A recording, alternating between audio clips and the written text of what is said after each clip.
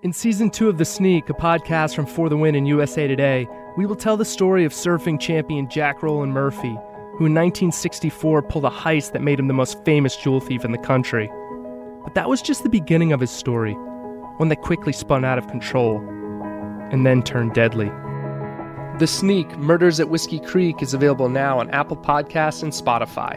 Or experience the entire series right now, ad-free, exclusively on Wondery Plus.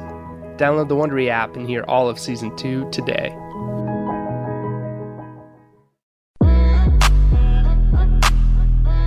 The Counter, an NFL podcast from USA Today Sports.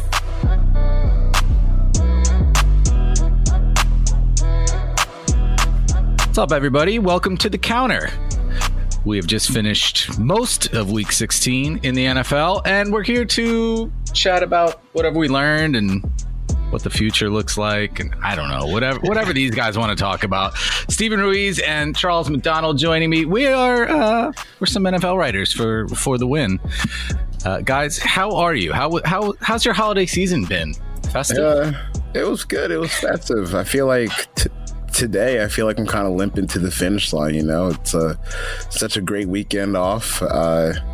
Ate a lot of food, drank my fair share of alcohol, and I woke up this fine Monday morning with like 4% of my brain working. So nice. I think that the holiday went well for me then. Where are you usually at? Like 10%, 12%? I'm usually at a good 12 to 15%, and we're knocking it down to 4 today. So I don't know. Your stuff was pretty good. It was pretty clean. I'm impressed with your 4% brain. Thank you. Is that a shot at me? Is my stuff not clean by comparison? I mean, your brain can't be measured. I don't think, Stephen. You've just. I'll say this: I did not watch 1 minute of football on Saturday. I refuse to watch. I'm not going to play the NFL sick games and watch these games on like Friday and Saturday. I'm sorry, I refuse. Yeah, is there a game on Friday? Yes, whenever Vikings. Really? Yeah. I didn't even realize. A couple NFL experts here. I watched I tried to watch the Cardinals 49ers game, but Cliff Kingsbury and Jeff Bezos just let me down so bad. Like the stream that I had on the Prime account, I was on my mom's Prime account to watch the game, and it froze like 4 times before halftime. And then when I finally got to stop freezing, Cliff was just throwing these dink dunk passes down the field that were so boring to watch. So I really felt like I kind of wasted my entire 3-hour window on Saturday trying to watch that crappy game, and I couldn't even do that.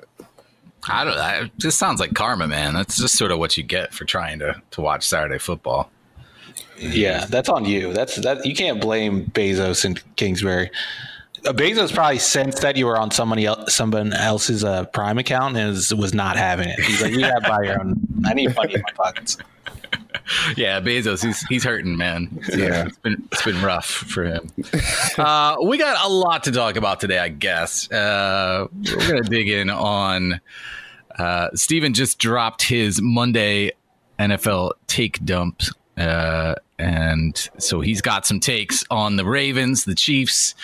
What the Dolphins should do in the draft. The Dolphins, remember, have the Texans' number 1 pick, which is currently sitting at number 3. Steven's also going to declare the Seahawks fraudulent. Charles is going to dig in on the NFC East mess. I don't know how much we really have to say about that. We're going to talk about the Browns, and then Mitch Trubisky. Man, let's really get deep on the Mitch Trubisky tape and the analytics. There is a lot of discourse about this. And I guess, Stephen, you wrote this last week and we didn't get to talk about it, but Stephen has weighed in. He's probably going to weigh in again on whether or not the Bears should make any sort of long-term commitment to a quarterback who spent 3 years being awful and has been okay for the last 4 games, and now everyone's in love with him. So we'll talk about that. We're going to offer our thoughts on the MVP race, which seems to be down to Aaron Rodgers and Patrick Mahomes. And then we'll look at the full playoff picture going into Week 17, final week of the season. Been quite a season. And if you followed the Browns mess this weekend, you'll know that COVID is continuing to play a huge part in how things are unfolding. The Browns ended up with no wide receivers and lost to the Jets. And who knows what week 17 will give us on the COVID front. So let's jump right into the takes from Steven. Steven, I feel like you never wavered on in fact, I think you wrote that you never wavered on the Ravens, and thought that this was coming, but it feels to me like your tone has changed a little bit, whereas you were believing in the Ravens because you thought they had a nice long-term future and that this year might be washed out. Sounds to me like maybe you're seeing them as a potential dark horse of sorts as we get into the playoffs.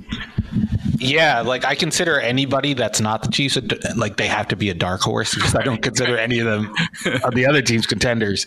But just watching them the last month, the offense at least, I know the defense has kind of been banged up and they've lost some guys due to COVID, but the offense has looked like what it looked like last year. Like the explosive runs are back. They're moving the ball with ease on the ground.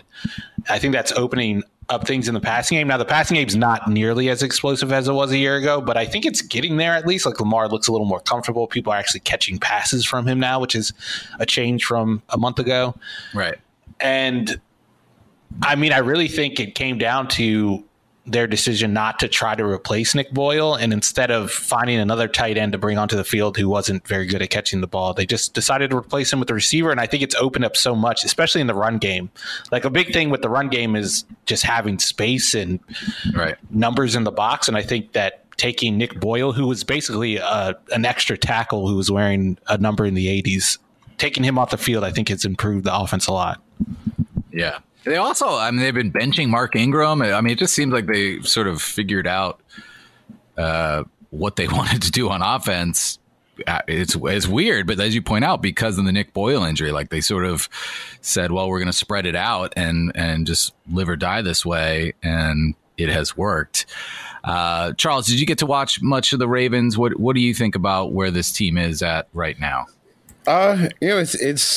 I think it's just good to see that the offense is clicking. Not just the offense, but like you said, the passing game specifically is clicking again. And yeah, I agree with all his observations. I just think that I'm not sure if we talked about it since I've been here, but the Ravens offense just, I didn't know if it was going to be something they figured out this season or during the off season, but it just seemed like they were just, due to like their own negligence this offseason and to due to injuries in the offensive line, they just seem like very discombobulated. And at least, they're not that death machine offense we saw last year that was scoring on like at least like a field goal every single drive. But you've got what are we now? They had 3 games of at least 30 points, 2 games at least 40 points in the last 4 games.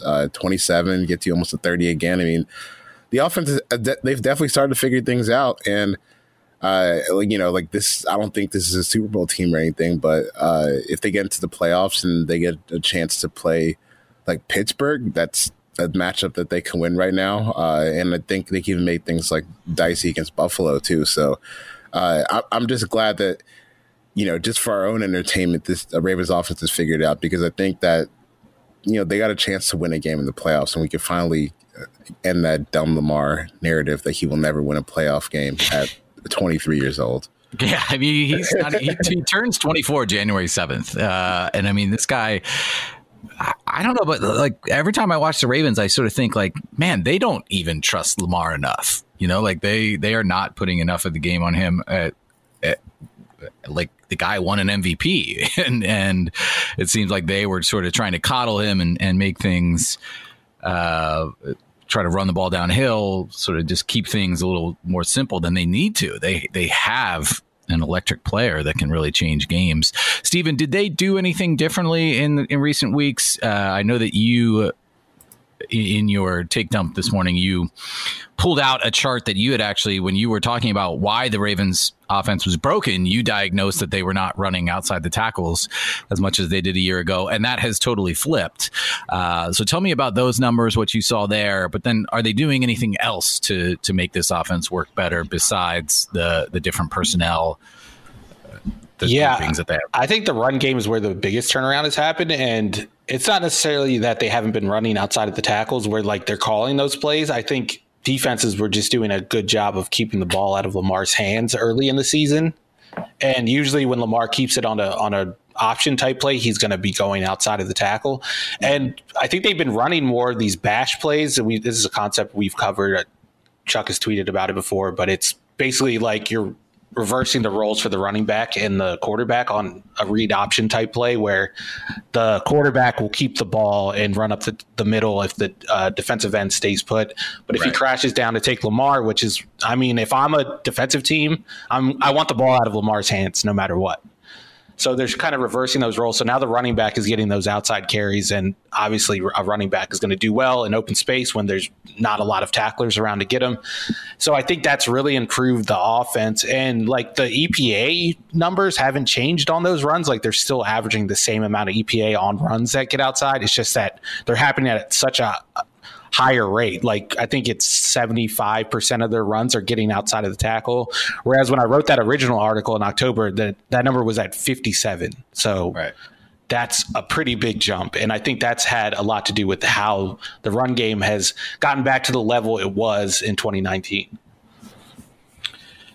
You mentioned that the Ravens, just despite looking better, are still a dark horse to the Chiefs, which may be surprising to people because the Chiefs had a lot of problems yesterday with a not good Falcons team. Charles, I know you watched that game closely.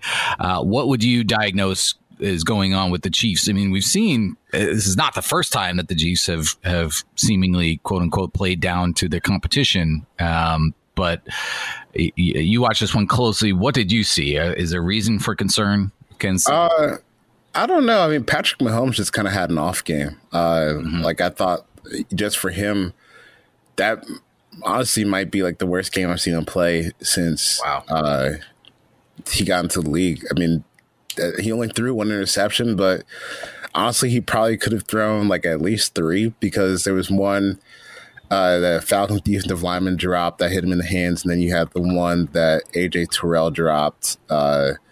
I guess that was before the game-winning touchdown, right? It was the play right before. Yeah, the play right before. Yeah, in typical Falcons fashion, an interception that would have ended the game with less than 2 minutes left turned into a touchdown on the very next play. But yeah, I thought it was just like a kind of a sloppy game from Mahomes. I mean, Reed and Bieniemy and whoever is orchestrating their play calling, they had some guys open and Mahomes was just straight up missing them. So I guess like the lesson here is if we're going to keep continuing the Team X provide the blueprint on how to beat the Chiefs, I guess it's just hope Patrick Mahomes misses a few guys and uncharacteristically goes like colorblind. That's really all you got. Because I mean, the Falcons, they definitely had a chance to win this game. Like I think that the Falcons put together a better effort than the Saints did last week, but it just wasn't enough. Like you play everything right and you almost get the interception to win the game, and then on the next play, Patrick Mahomes throws a dime like 30 yards down the field to Demarcus Robinson for the touchdown, and that was the end of the game. And then the Falcons miss a field goal to lose and keep the tank going. So I was intrigued by the result as a Falcons fan, and I guess that was a good defensive performance for them, but a lot of it just had to come down to Mahomes was just not sharp, and they still won because he did Mahomes play at the end of the game. If we took all the blueprints that were supposedly created this year for the Chiefs and for stopping the Chiefs, like what actually remains? I mean, it's mostly just like have Patrick Mahomes not be Patrick Mahomes for an entire game, which is impossible. You could have a Bosa on your defensive line who has a really good game, like that somewhat works. Yesterday the Chiefs took like 11 penalties against the Raiders, right? That's like there's what it. there's no blueprint. Yeah, I mean, like Grady Jarrett and AJ Terrell had great games yesterday. Like they still lost, so right. I mean, it's just you have to just play a perfect game, literally from start to finish, to beat this team, and hope that they, shoot themselves in the foot at the same time. The Falcons almost got there, but like I said, they gave up the touchdown on the last play of the game. So, yeah, I don't think there's any reason to be concerned about the Chiefs. I mean, I think what's interesting is that they're still finding ways to win, even when they're not playing perfect games from start to back. And right. I'm sure once we get into the playoffs and they open up the playbook even more than they have this year, then I'm sure they're just going to be as deadly as they ever were. Right. That's the funny thing about the blueprint talk is like all of these blueprint games, the Chiefs have won them. The only one they lost was when they committed a billion penalties. Right. And that's not a blueprint. Right. Steve go ahead, man. I was going to say, I agree with Chuck. Like, I think this is just like a case of them not opening the playbook yet. And like, why would they open the playbook? They're 14-1. They're defending Super Bowl champs. Like, they know what they have on offense. They know that defenses are going to try to find this magical blueprint. So why give defenses answers to their answers when you don't have to until the playoffs? And the one thing I would say about the Falcons, what they did yesterday is they did take away deep shots. There weren't a lot of deep plays like in structure, and they did seem to be getting some pressure on Mahomes. Like they were sending some blitzes at him, some different simulated pressures, and that's something they did against the Bucs in the first half last week. So maybe that's something they can build upon going forward. I just don't think it means anything for the Chiefs, especially this season. Yeah. What does that mean though to open the we saw a play yesterday where the snap went past Mahomes. I don't even remember what happened, but the ball was pitched around like 3 times, and then somebody tried to throw up Mahomes. I'm not counting that as opening the playbook. That's like just a gimmick play that they just threw at the wall. They're doing that all the time. So you're saying that they're hiding other concepts that they can use to beat what they're seeing from defenses. Essentially, that Andy Reid is holding back things, like broader things that he can do with this offense. It's just a tinfoil hat theory of mine, but I don't even know if it's broader things. I think it's just instead of we usually have this guy run this concept or this route in this concept on third down, maybe in the playoffs we'll have him run a counter to that. And we don't want to put that on film in a week 16 game against the Falcons. Why would we use that against the Falcons when we could save that for possibly the Bills or the Super Bowl? Right. You're such a careful, calculated writer who's tried to stay away from sort of old school, old timey prevailing narratives, the likes of which we see always this time of year. And one of those would be the Chiefs, they're going to turn it on in the playoffs. And you kind of wrote about that. As long as they can flip that switch in the playoffs, that you think no one can touch them. Can they do that? Is there any danger of them, since they've sort of been able to lollygag at points during the season? Is there any danger that they're not going to be able to do that?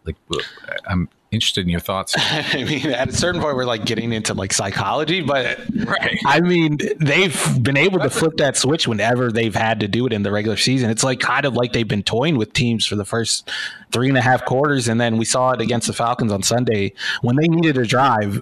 The drive looked easy as hell. Obviously there was the AJ Terrell drop mixed in, but every other play there was no resistance whatsoever, including the game-winning touchdown, which was, Demarcus Robinson got as open as you can expect him to get open on that play. Right.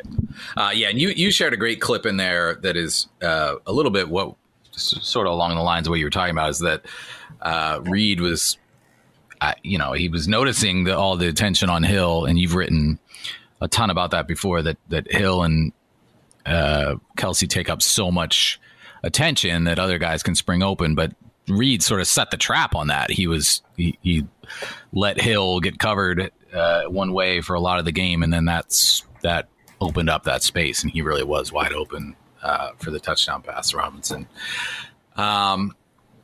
You guys, you're still what's your feeling on it? How sure are you that the Chiefs are the team this year? Is it the most sure you've ever been watching an NFL season, or where are you on that? It's for me, it's the most sure I've ever been. I mean, wow. Who's the challenger? I don't think they have a real one in the AFC. I guess in the NFC, maybe the Packers. But like, I think Mahomes would like destroy that defense.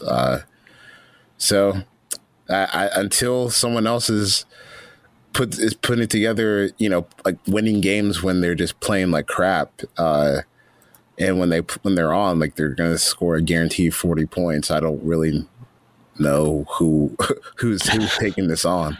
Right. And I think this is like more of a commentary on the state of the rest of the NFL rather than the Chiefs. Like, I don't think the Chiefs are like so much better than they were last year. And we weren't having the same conversation last year. But like Chuck said, like, who's number two?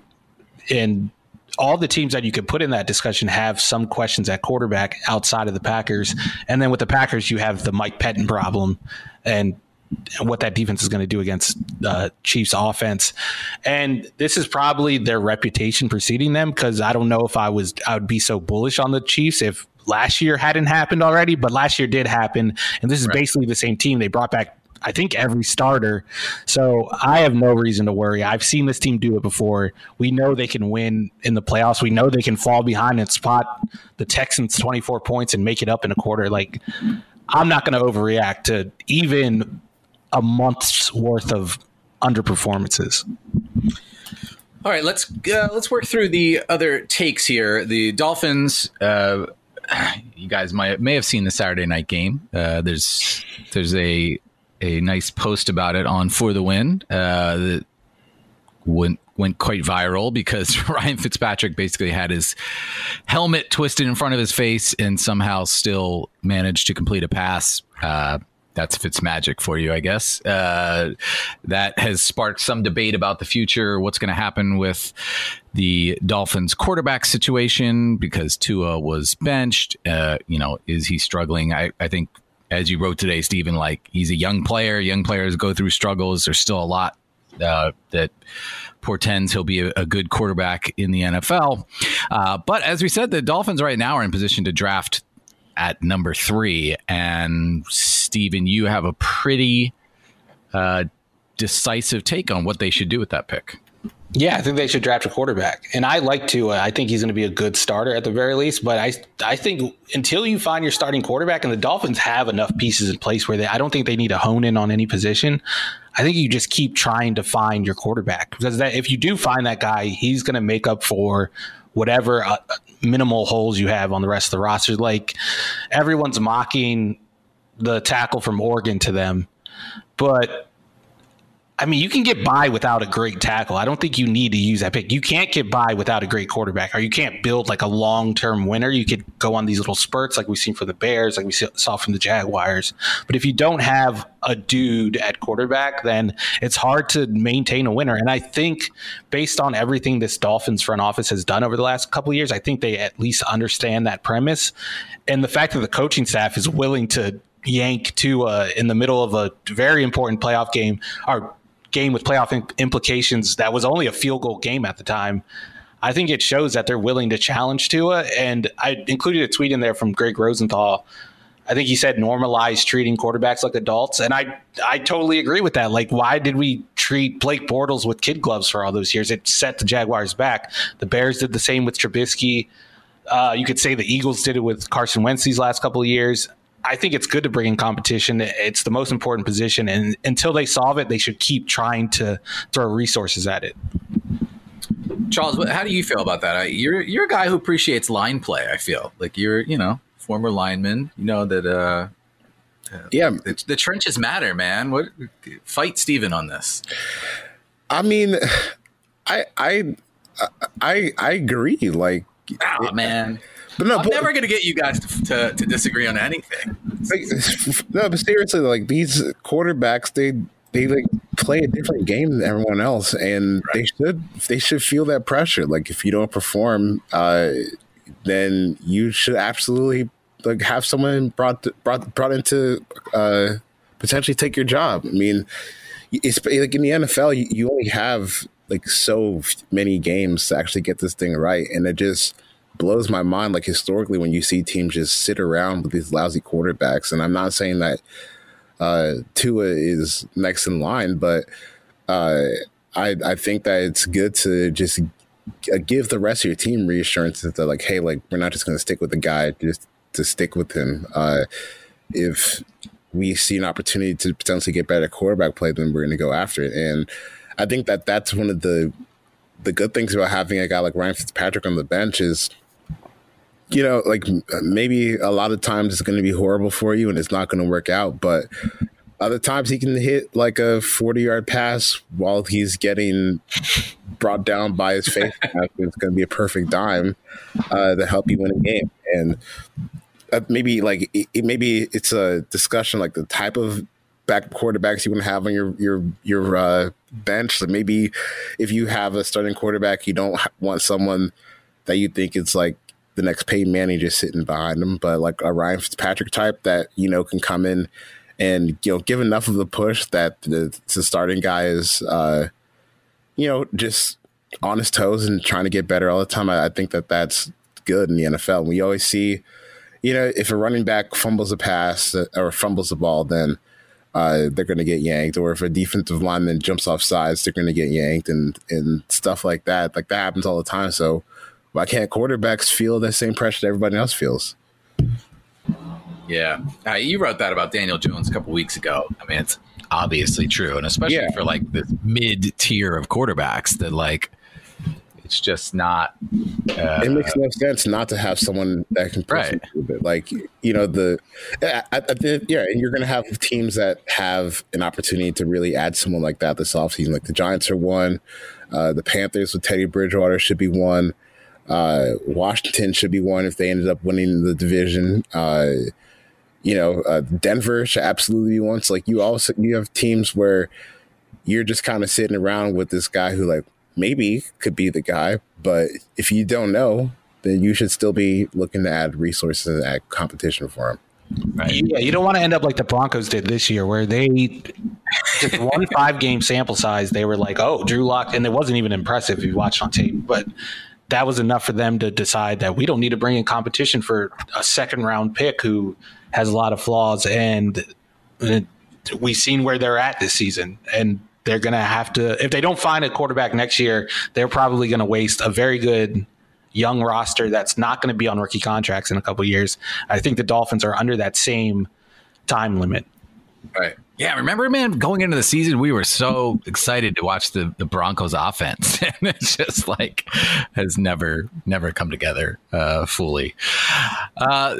We talked about the Ravens being a team that is putting things together now late in the season. I think that's sort of the narrative around the Seahawks. Like things are coming together at the right time for the Seattle Seahawks. The defense is playing a little bit better. They have Russell Wilson. Like I don't know. You know, it's in a as you said, it's not like the NFC is as set as the AFC. The Saints, Packers, they're fine, but they're pretty flawed in multiple spots. So seems like the Seahawks could make a run, but you declared them frauds today. Tell me about your thinking, Steven. Well, I'll say this. At that point, I think it was the last take in there. I'm struggling for takes at this point in the season. Like when I'm writing the take down, I'm like that, you know, that video, that meme that goes around, and it like 80% of the time it's used to make fun of Juju Smith-Schuster, where like it's the kid dancing and crying. That's like me writing the take dump at this point in the season. I'm just like over it. But yeah, I mean, I wonder what our perception of the Seahawks would be if Seahawks Twitter wasn't such a loud presence on NFL Twitter, and like they like shape a lot of the discussion. Like the Seahawks are a team that has like one impressive win all season, and that came yesterday. Their most impressive win before that was probably them blowing out the Jets. But last week, this team almost lost to a Washington team that just benched its quarterback for, I don't even know his first name, Heineke. I don't even know how to pronounce his his last name, and I refuse to learn it because he's not an NFL quarterback. Like we're 6 days removed from them needing a defensive stand to beat Dwayne Haskins. Yeah, it's not good. Did you say that the Seahawks' only impressive win was yesterday, the one against the Rams?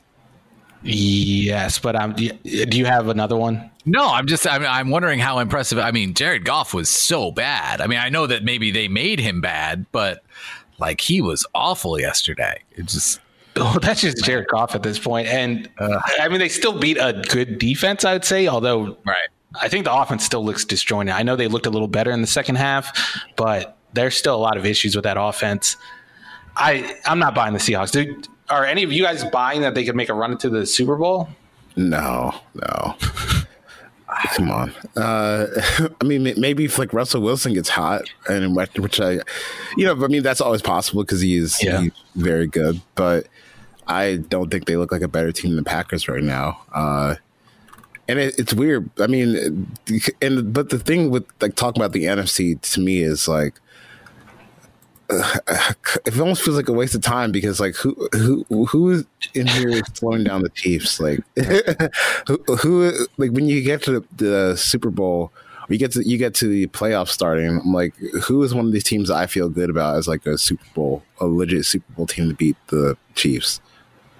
I think it's only the Saints and the Packers that I could like realistically envision having a chance against them. And this must be what it felt like for NBA writers to cover the league when like the Warriors were like nothing matters except for the Chiefs. Like I don't care about any other game, like what teams are doing. Like it doesn't matter. Like the only way the Chiefs aren't winning is if they lay an egg, which is possible because it's the NFL, but it's the Chiefs and everyone else. Yep. Yeah.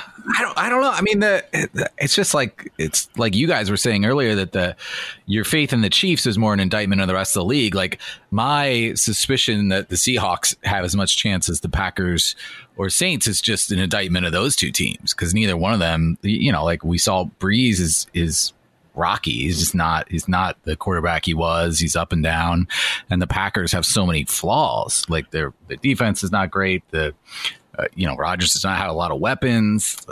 So I don't know, man. I feel like the NFC is a little open, but yeah, I guess my take is just that like I don't like Chuck said, I just like don't care.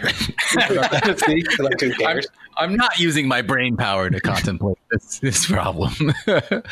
Yeah. Well, let's talk about the NFC East then, because that's something to care about. I'll say this: I'd be less surprised if an NFC East team upset the Seahawks in the first round of the playoffs than I would if the Seahawks made the Super Bowl.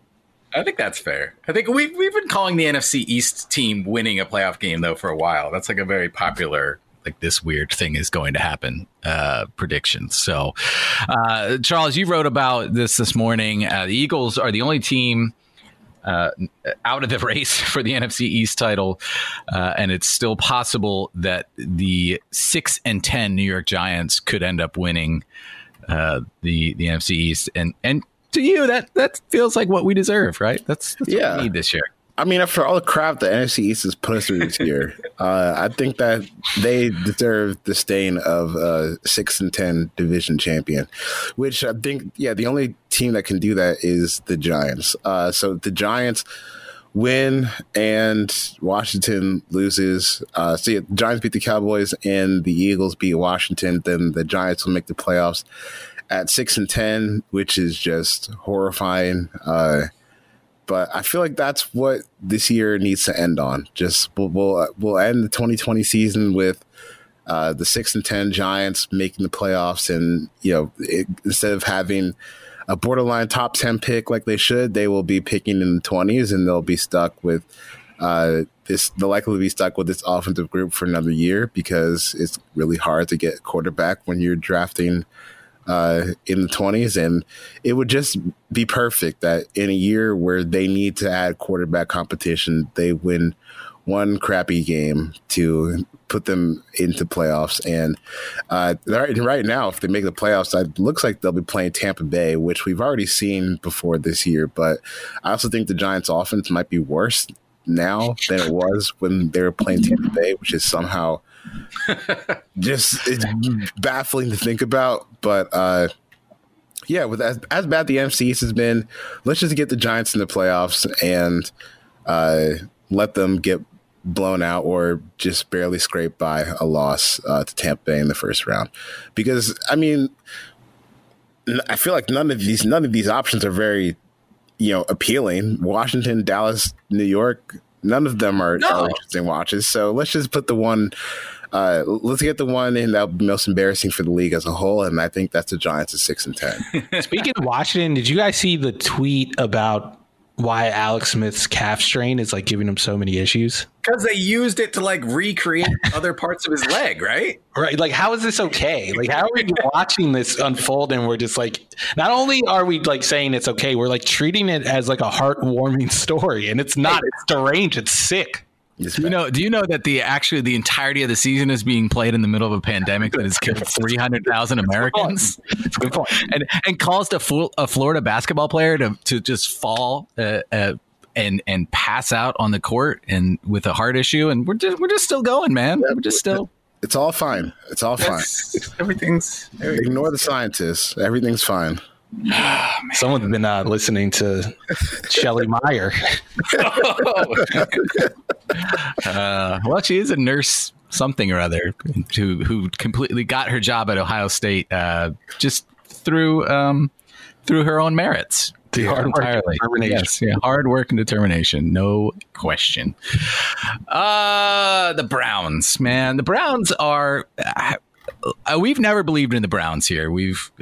Steven has been slandering the Browns all season. But we thought they'd make the playoffs. Like, they had a pretty clear path. They had Kevin Stefanski did a good job, got the Browns in position to return to the playoffs for the first time since 2002. Where were you guys in 2002? 2002, I was 8 years old. 8 years old? I was, what grade was I in? I can't remember. And I should remember this because this was when Maryland won the national championship in basketball. That's like one of my first real sports memories. I was covering Penn State football for the student newspaper at Penn State. So Larry Johnson was running for thousands of yards and almost winning the Heisman. It was a long time ago. The Browns were... Larry Johnson, not the biggest fall from grace from that Penn State era. Certainly among them, though. Yeah. Sandusky had retired in '99. Man, he was just around hanging out with kids. I didn't name names. Like, I think people know about. I want to know Larry Johnson's take on that. No, I don't. I don't. No, you do not. You do not want any of Larry Johnson's takes on anything. No, I feel bad for Larry Johnson. I hope that he gets some help because he clearly needs it. Yeah, long time. Mason. Yeah. Long time for the Browns. And now a loss to the Jets, just an ugly loss. As we said, they were without their top 4 wide receivers and 2 starting offensive linemen. So the offense was at a huge disadvantage and could not really get anything going. But they did have a chance at the end. I mean, they also had to start a walk-on at quarterback. It was the biggest obstacle they had to overcome. No. And Baker Mayfield fumbles the ball on, was it 4th and 1, I guess? Yeah, and just does not bring the ball with him when he's trying to get the yard that he needs, less than a yard that he needs. And that's the end of the game. And now the Browns still control their own destiny. They are, if they win against the Steelers in week 17, they are in the playoffs. They'll get a wild card spot. And the Steelers have clinched their division and cannot win the AFC. So, who knows if the Steelers will rest players or what their motivation will be at this point. But the Browns, they have a 57% chance of making the playoffs according to 538, which might make people in Cleveland feel good, right? 57, better than 50%. That's the lowest of all the teams going for it. The Ravens are at 93%. Colts are at 84%. The Colts are right now in the number 8 spot. But the way this all could shake out, the Browns, if they lose, have a very slim chance of making it. Man, this is just the Browns. This is like the Browns just do this. They break hearts every year. Yep. And wait, so if they beat the Steelers, they're in. They're in. Yeah. But I mean, I guess the question there is like, will the Steelers be sitting their starters? Yeah, I don't. I feel like that. Good question. Because if Pittsburgh is starting their guys, I don't see how the Browns win that game. Just because, I mean, last time they played the starters, it was 38-7, and I don't know if the Steelers are capable of scoring 38 points anymore. But they definitely have the defense to shut down the Browns. So I think that that's going to be tough for them to get in there. But I think that they have a good chance if they tried out like Doug Hodges or Mason Rudolph next week. That's probably their best chance, right, to get into the playoffs. And the Colts, but like they have to win that game pretty much because the Colts have a layup against the Jaguars, who have, I think, completely checked out of the season. For like, why not check out the season? You're 1-14. Like, who cares at this point? You locked up the number one pick. Mission accomplished.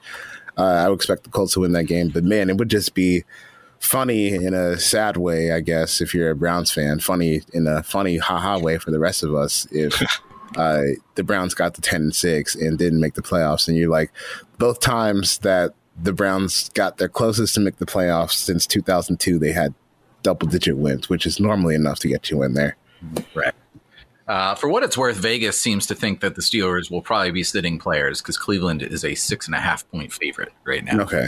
Yeah. And that makes sense because like this is different this year, and the number 2 seed doesn't get right. They don't get the first round bye, so you kind of have to make up your own bye usually in week 17 if you're not going to get it, which they aren't because Kansas City already locked the 1 seed. And home field advantage doesn't even matter. So it's probably like the best case scenario for the Browns, who like are finally starting to feel like the Browns of old, where the first iteration of the Browns, they were actually kind of good. I think they like made the playoffs, and that's when they suffered their heartbreaking losses. But this new Browns is just terrible. Yeah, so it's actually a new era in Browns football. Yeah, they're teasing the playoffs. Mike Tomlin says they'll ponder those possibilities in the morning about. So they're pondering right now as we speak. Pondering, I love it. Mike Tomlin's great. He's his press conferences are good. Poor Browns, man. Like they're gonna give Baker Mayfield a contract, right? Like we've said this before in the show. Like Stefanski, we're going to be talking about Stefanski the same way we now talk about McVay and Shanahan, trying to elevate this guy, trying to make him into something more than he is. And they're not going to have the money to surround him with players because he's going to get whatever, 10% of the salary cap, 10, 15%. And we're just going to be stuck in this cycle. Poor Cleveland Browns. Yeah, this feels like the year they have to capitalize on. And if they don't, I mean, I'm not so sure that it's going to look as good as it does this year, next year. Yeah. I think that's a perfect segue to get us into talking about Mitch Trubisky. Mitchell Trubisky. So Steven wrote this last week. I have to find this. Headline: Play action is such a cheat code. It's helping Mitchell Trubisky put up franchise QB numbers. So this discussion has been going on now for a little bit because Mitch Trubisky returned to the lineup and has been pretty good for the Bears. And the Bears are in position right now to make the playoffs. They are sitting in the number 7 spot, the extra playoff spot in the NFC. If Arizona wins, they can jump into that spot. So the Bears. Wait, let me check this to make sure. I want to get my math right here. So the Bears have to beat the Packers. And the Packers could still be playing for the number 1 seed. They have not wrapped it up, so they need to win to get the bye and home field advantage. So the Packers are probably not in that position where they will be resting players, you would think. So either the Bears need to beat the Packers or have the Cardinals lose to the Rams in order to secure their postseason spot. And the Cardinals need to beat the Rams to make it in. So that is sort of the NFC East situation. So there's now talk about, like, has Trubisky earned something more long-term? And Steven, I feel like your answer is a resounding no, but take us through the discourse that you're seeing and why you find it so laughable?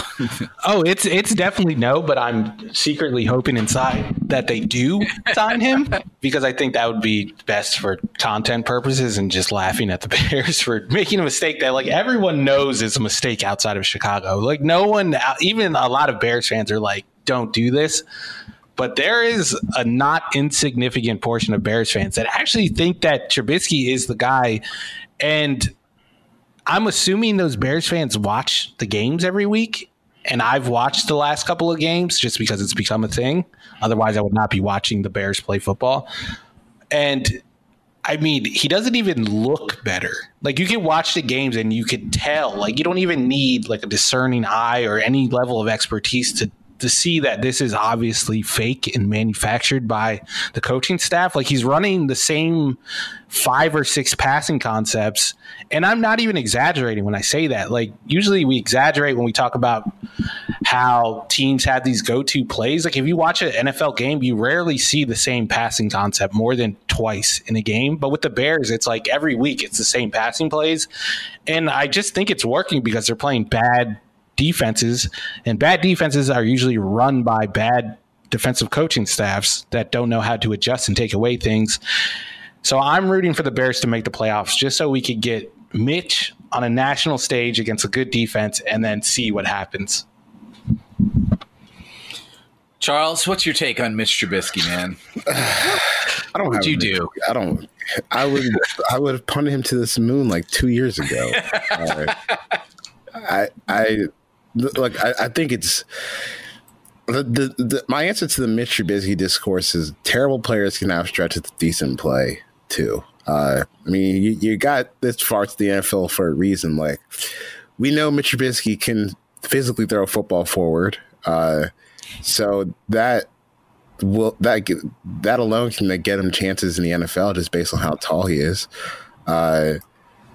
I think that anyone who is buying the Mitch Trubisky stuff is just kind of crazy. I mean, you're going to throw away this entire sample that we've seen of him over the past few years for like a couple of games in a row where he's like really just putting up decent numbers, like not even playing super great football. And it's only been like, has it even been 4 games? Because like even that game against Detroit a couple weeks ago wasn't that great. It's like it's been a couple games against Houston and Minnesota and Jacksonville, and like, all right, we're gonna re-sign Mitch Trubisky. I mean, fine. Like Steven said, I'd be here for it just because it'd be funny to poke fun at the Bears and Bears fans. But like, if you actually believe that this is gonna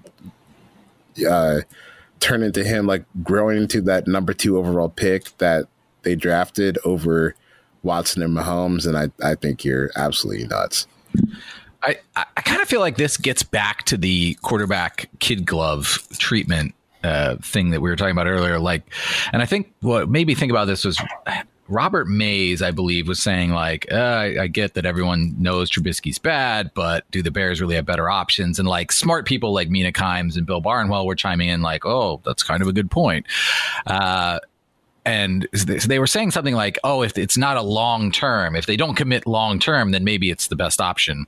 But that is like, again, that's just not something that happens. Like with quarterbacks, it's just they get to the end of the rookie deal and you pay them a ton of money. That's just how it's gone.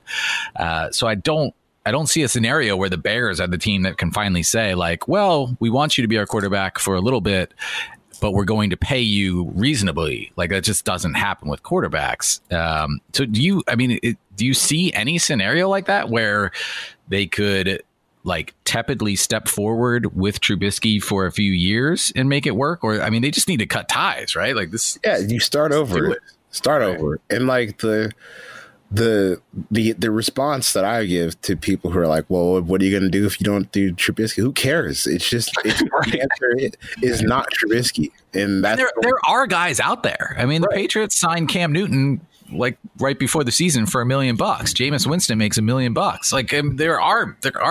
You wrote about Marcus Mariota recently. Like there are guys out there who you can plug in and who can do a Mitch Trubisky impression. You know, it's like I don't need to have an answer for you this very second on who is going to be the Bears quarterback in 2021, but it's as long as not Trubisky is the first step in the answer, then you're doing something right. And like maybe you get a quarterback that sucks just like Trubisky does too, but I mean, you're trying something different, and I think that's the most important thing. Just not trying the same old thing. And I mean, you're probably going to be stuck with Nick Foles on your roster just because that contract was just so impulsive and weird and not good.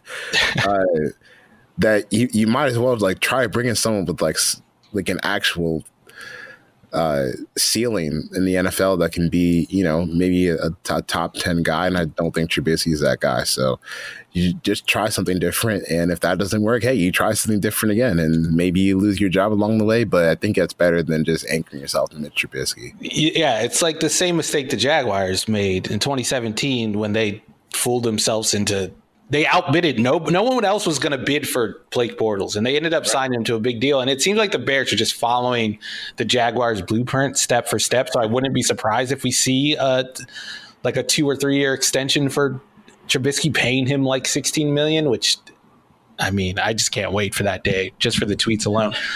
But like the lesson they should be learning or taking away from this little stretch is that it's not that Trubisky can succeed if we put the right offense around him. It's like literally anybody could succeed in this offense. So why are we going to waste any amount of money on Mitch Trubisky when we could just sign like a guy like Marcus Mariota off the street, and he could probably do these things. Like Chuck said, like we know Mitch Trubisky can throw a football forward.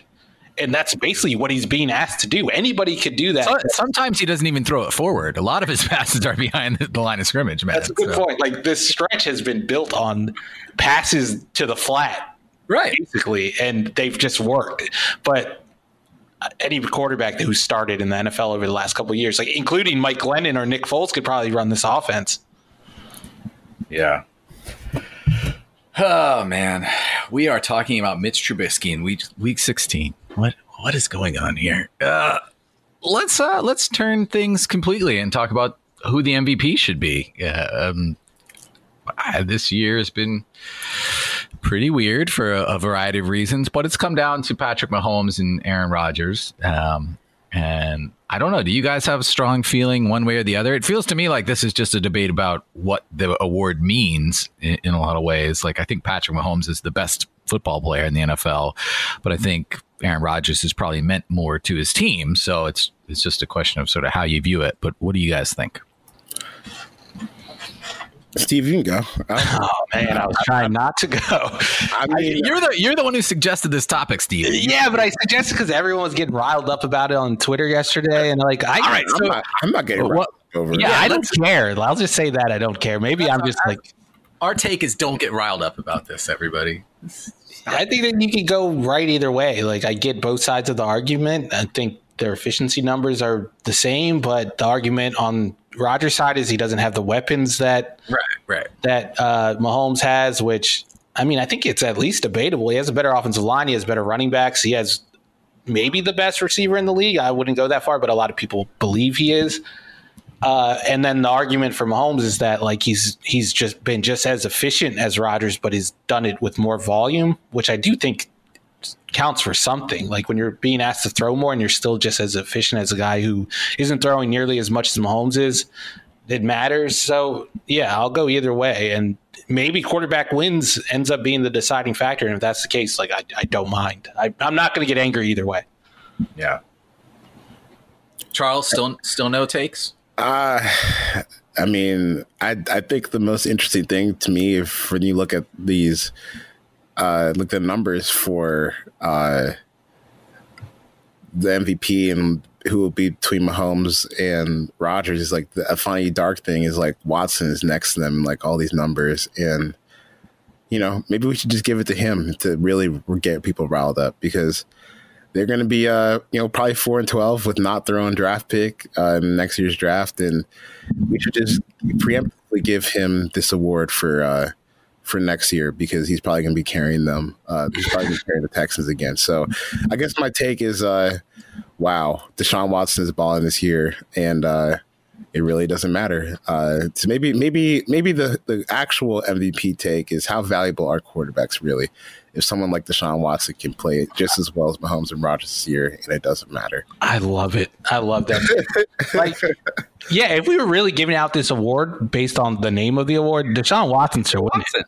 Yeah, no question. This team is -3 and 16 right now if he's not on that team. Like somehow they have negative wins. I'm sorry. Like he's been maybe the best quarterback in the NFL, and they have 4 wins. Like we have to revisit this discussion about how valuable quarterbacks are, especially when a quarterback like Mitch Trubisky is now winning, and Baker Mayfield is like Mitch Trubisky might be in the playoffs, and Deshaun Watson won't.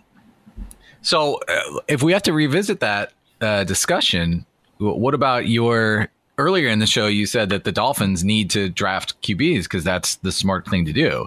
You just keep adding QBs until you find the right one. How do we square those? Like what is this? Are you springing gotcha questions on me now? Yeah, I am. Damn it. I don't know. I changed whatever I say just to make the most interesting take. Is that what you want to hear? I'll say whatever it takes. I wanted the truth, and I got it. So, yeah. No, I don't know. Maybe that'll be our summer project. Maybe we know what we're going to dig into this summer. How much to really value quarterbacks and what it means when a guy like Deshaun Watson can play so well and be so bad. But, I mean, Bill O'Brien really destroyed that franchise, man.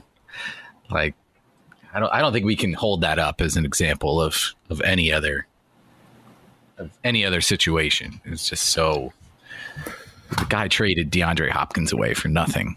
So yeah, unless you're a fantasy player, I guess